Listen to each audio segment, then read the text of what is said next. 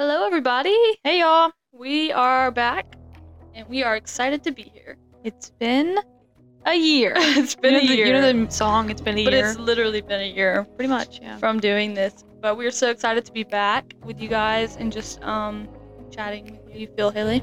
I'm excited. I am ready for this we're not doing a season. I'm just gonna it's a season, I guess, but I'm just excited for like new podcasts. Yeah, doing it again. we've sat with the idea of starting it back for a while because last year was a whole different dimension, it seemed. Not Dimension? really. Dimension. You know, like Twilight Zone?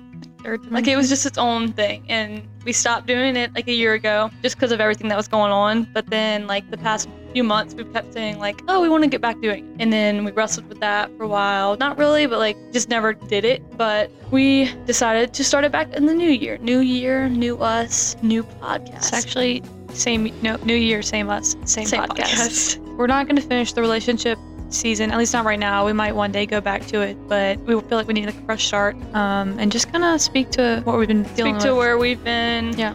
And what we have just gotten new perspective on from the past year. I feel like we've both grown a lot in the past year, and we kind of have new perspective on a lot of it. So yeah, we just wanted to start off this first episode. I guess not really first, but first one back. Just talking about kind of like addressing spiritual dry seasons.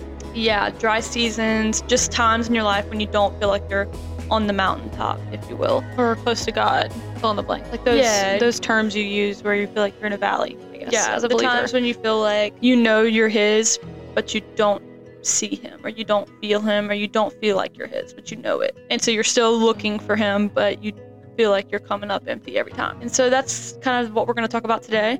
And by the way, I'm Heidi. I'm Haley. I feel like my voice may be a little bit deeper.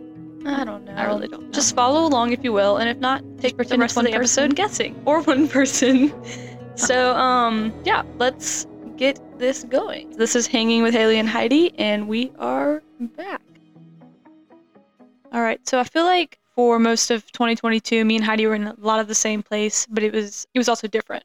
I think we were both going through spiritual slumps or dry seasons individually, but it was like the same thing, but it was different. So like for me, I struggled a lot with anxiety and insecurity and a lot of things that kept my eyes on me. Like very much self-centered year for me. Even if it was, I just felt like there'd be times when I'd be praying. I was doing all the same things I always did, like my devotionals and all that same stuff, but I wasn't feeling a reliance on the Lord. I was feeling a reliance on myself and what I could do to stop my anxiety.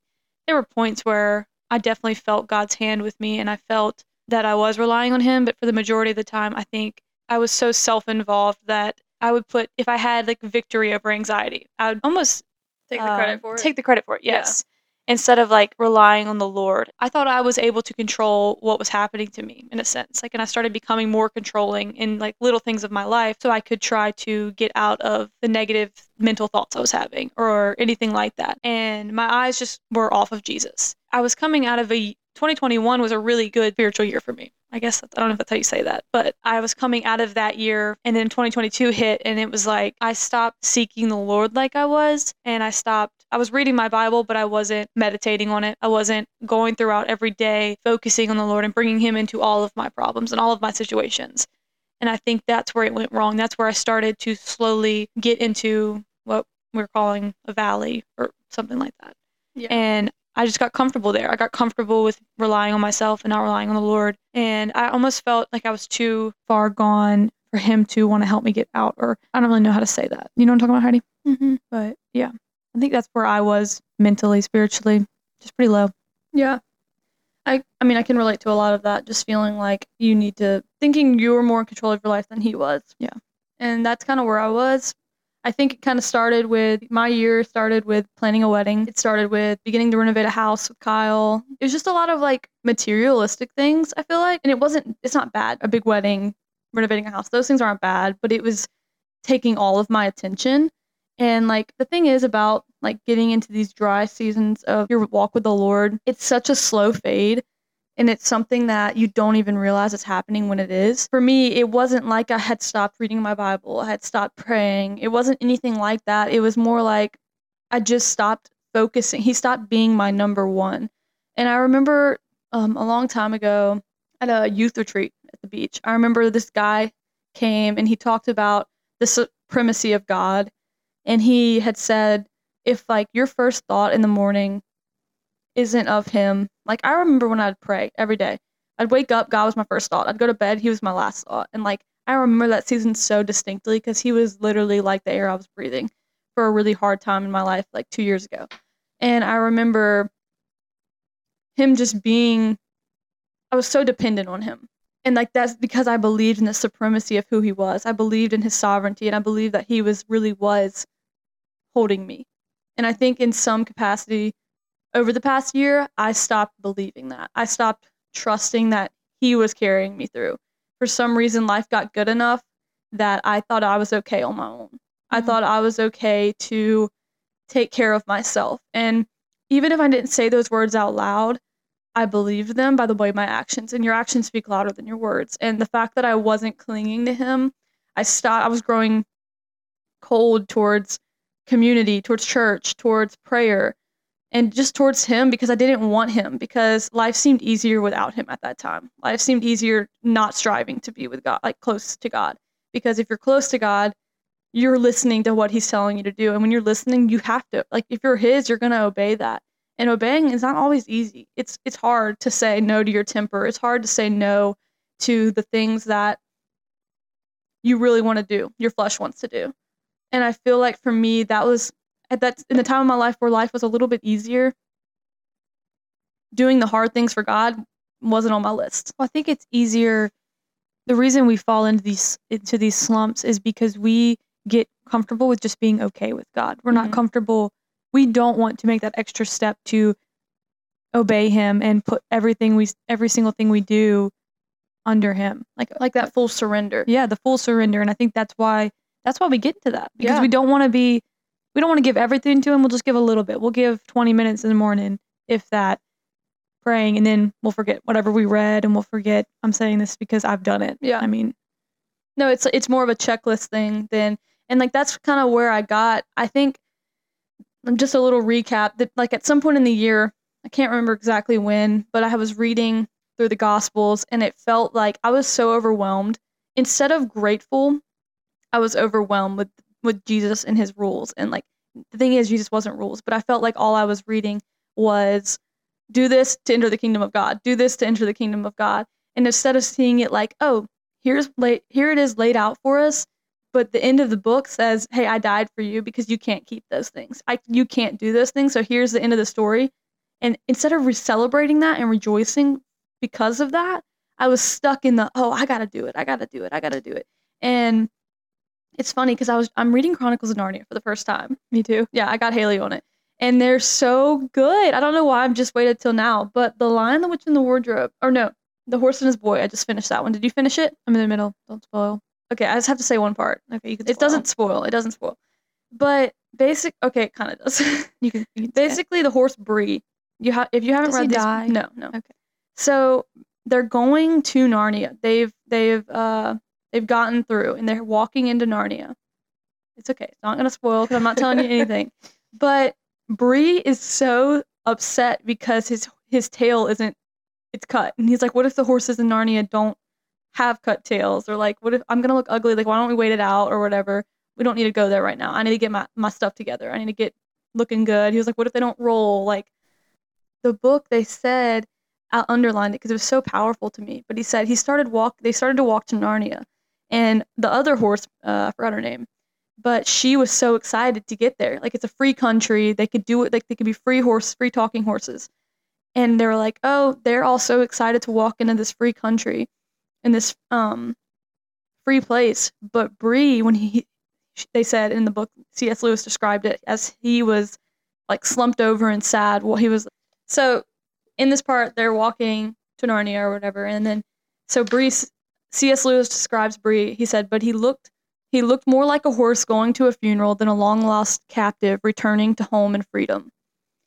He was more like, he looked so sad because he felt like he didn't have his act together. So he was like depressed, and they were like, he looked like he was going to his funeral more than his reunion with his king. And the whole moral of the story is that instead of living life like it's on you to follow God, because I think in a lot of ways I started to believe that, like it was up to me to do the works to be near to God and to have your stuff together. Yeah, to have my stuff together. I was more sad, and I started to grow bitter and angry towards myself, towards God, and towards his people, and that isolates you so much.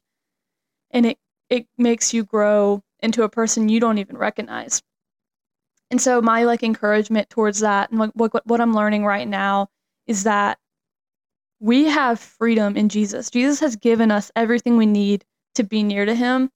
And instead of sitting here praying to God and be like, God, I'm so sorry, I suck. I'm sorry. And yes, it's good to repent and turn from that, but don't sit in it. And the longer we sit and we wallow in our sin, it's not rejoicing in what Jesus did for us, because we have a home with him, and it says in Christ we are set free, and for freedom he has set us free. To live in that and not to sit here and sulk and hate what we do. And because when we focus all of our attention on ourselves, we're not going to be near to God, because we're not drawing near to him, and we're not sitting in the fact that he has given us everything we need for life and godliness and with him. Well, I think it's back to the saying, I've heard it, I don't know where I read it or where I heard it. It was last year. It was talking about how it is good for a believer to see their depravity, to see how much we need the Lord. It is good for us to see our sin. And I think God intends for us to. But it's not good to sit and wallow in it. It's not good to keep our eyes focused on ourselves, like what Heidi was just saying, and that's when we're going to wallow, is when we sit in that. And I think, yes, see your sin, and I think the Lord, if you have the Holy Spirit inside of you, hopefully you're convicted about it and repenting of it. But then put your eyes on Jesus and what he's done for you and the work he did on the cross for you, and realize that it's not about you. It really isn't. Yeah, I feel like that's just something I've learned over the past year. It's just that your spiritual standing, the spiritual battle that you have going on when you feel like you're not close to God, is more about take your eyes off yourself. Take them off of all the things. I'm saying this because I'm learning this, and it's not like I'm trying to tell you should do this, do this, do this. It's more of, hey, I'm learning that I have so much to rejoice in, and if I want to focus on, if I let my joy come from my circumstances instead of my God, those circumstances are eventually going to change, and I'm eventually going to be bitter, angry, sad. What? I just need to say something, because I was just while you were saying that, I looked at my notes because I had one thing underlined. It was I didn't have joy. And I wrote, I was ruled by anxiety and became controlling in almost every aspect of my life. I was unhappy because my happiness was based on my circumstances. Yeah. And that will kill you. So I encourage you, if maybe you're in a really good season of life, your circumstances are good, and I would encourage you not to let that draw you away from God, not to let your dependency become on the world, on people around you that are doing well for you or helping you or making you feel good. But in that season, use that extra strength, that extra energy, that extra joy to pursue God even deeper, and to say, without you, God, I wouldn't even have these things. Without you, I wouldn't be in this spot, because God makes all things good. The good things you have in life are accredited to him. The bad things in life, he uses for your good. And either one, you can see his hand in it. And so I would encourage you to look for him in the good and the bad, and to not depend on you, your circumstances, your possessions, or the people around you to bring you joy or to make you happy, because I got to that place. And that's why God felt so far away, because I had stopped going to him with my fear. I stopped going to him with my joys too. It's just that relationship suffered because I stopped communicating to him. You stopped looking at it as a relationship. Yeah. Or we did. I think one thing about this whole, I think being in a valley is a feeling of, oh, I'm not close to God. Help me to, I think I've prayed it before, help me to hold on to you, or keep you close. Or I don't know. I said it one time, and I think me and my mom and Heidi were talking one day, and she was like, you're not holding on to Jesus. Jesus is holding on to you. Mm-hmm. He's the one drawing near to you, and he's always holding you. I mean, is it 1 Corinthians? I think, or I don't know. What's the verse? Colossians. What are you thinking? He holds all things together. I mean, I think that's it's included. I mean, you're included in Colossians. That. Colossians, that's what it is. 1:17, I believe. Yeah, that's our promise we can hold on to as believers, that, hey, we have a steadfast hope and a steadfast peace that no matter what changes in this world, no matter what happens, we have Jesus. And if we didn't have that, we'd have room to despair or to be upset or to be mad. But we have something to rejoice in and to cherish and to be like, it's okay to praise him and to be joyful about the things of God. It doesn't have to be this hard, sad thing all the time, or like I'm always. It's okay to be okay. Yes, it's okay to be okay with God and to be okay with the fact that you're his. Like, it doesn't always have to be a wallowing, or it really should never be a wallowing, but it's okay to see your sin but to move past that and to say, okay, I see this and I know that you will help me through it if we surrender that to him and say, I want to work on this. Yeah. I think it should bring us to a rejoicing place. It should end in a praise because I wrote that down. Everything that we're talking about is bringing me to things I think I found here and there last year about. I wrote down, I think, like when you're so consumed with, basically it was saying to get your eyes off of you, like obviously praising the Lord will get your eyes off of yourself. Yeah. I think what I would like to end with is that I was going back through journals preparing for this podcast, and I saw a few different times I saw the same verse come up, and I had written it down because I was desperate for something, I guess, desperate for him. And Matthew 11:28-30, it says, Jesus said, "Come to me, all who labor and are heavy laden, and I will give you rest. Take my yoke upon you and learn from me, for I am gentle and lowly in heart, and you will find rest for your souls. For my yoke is easy and my burden is light."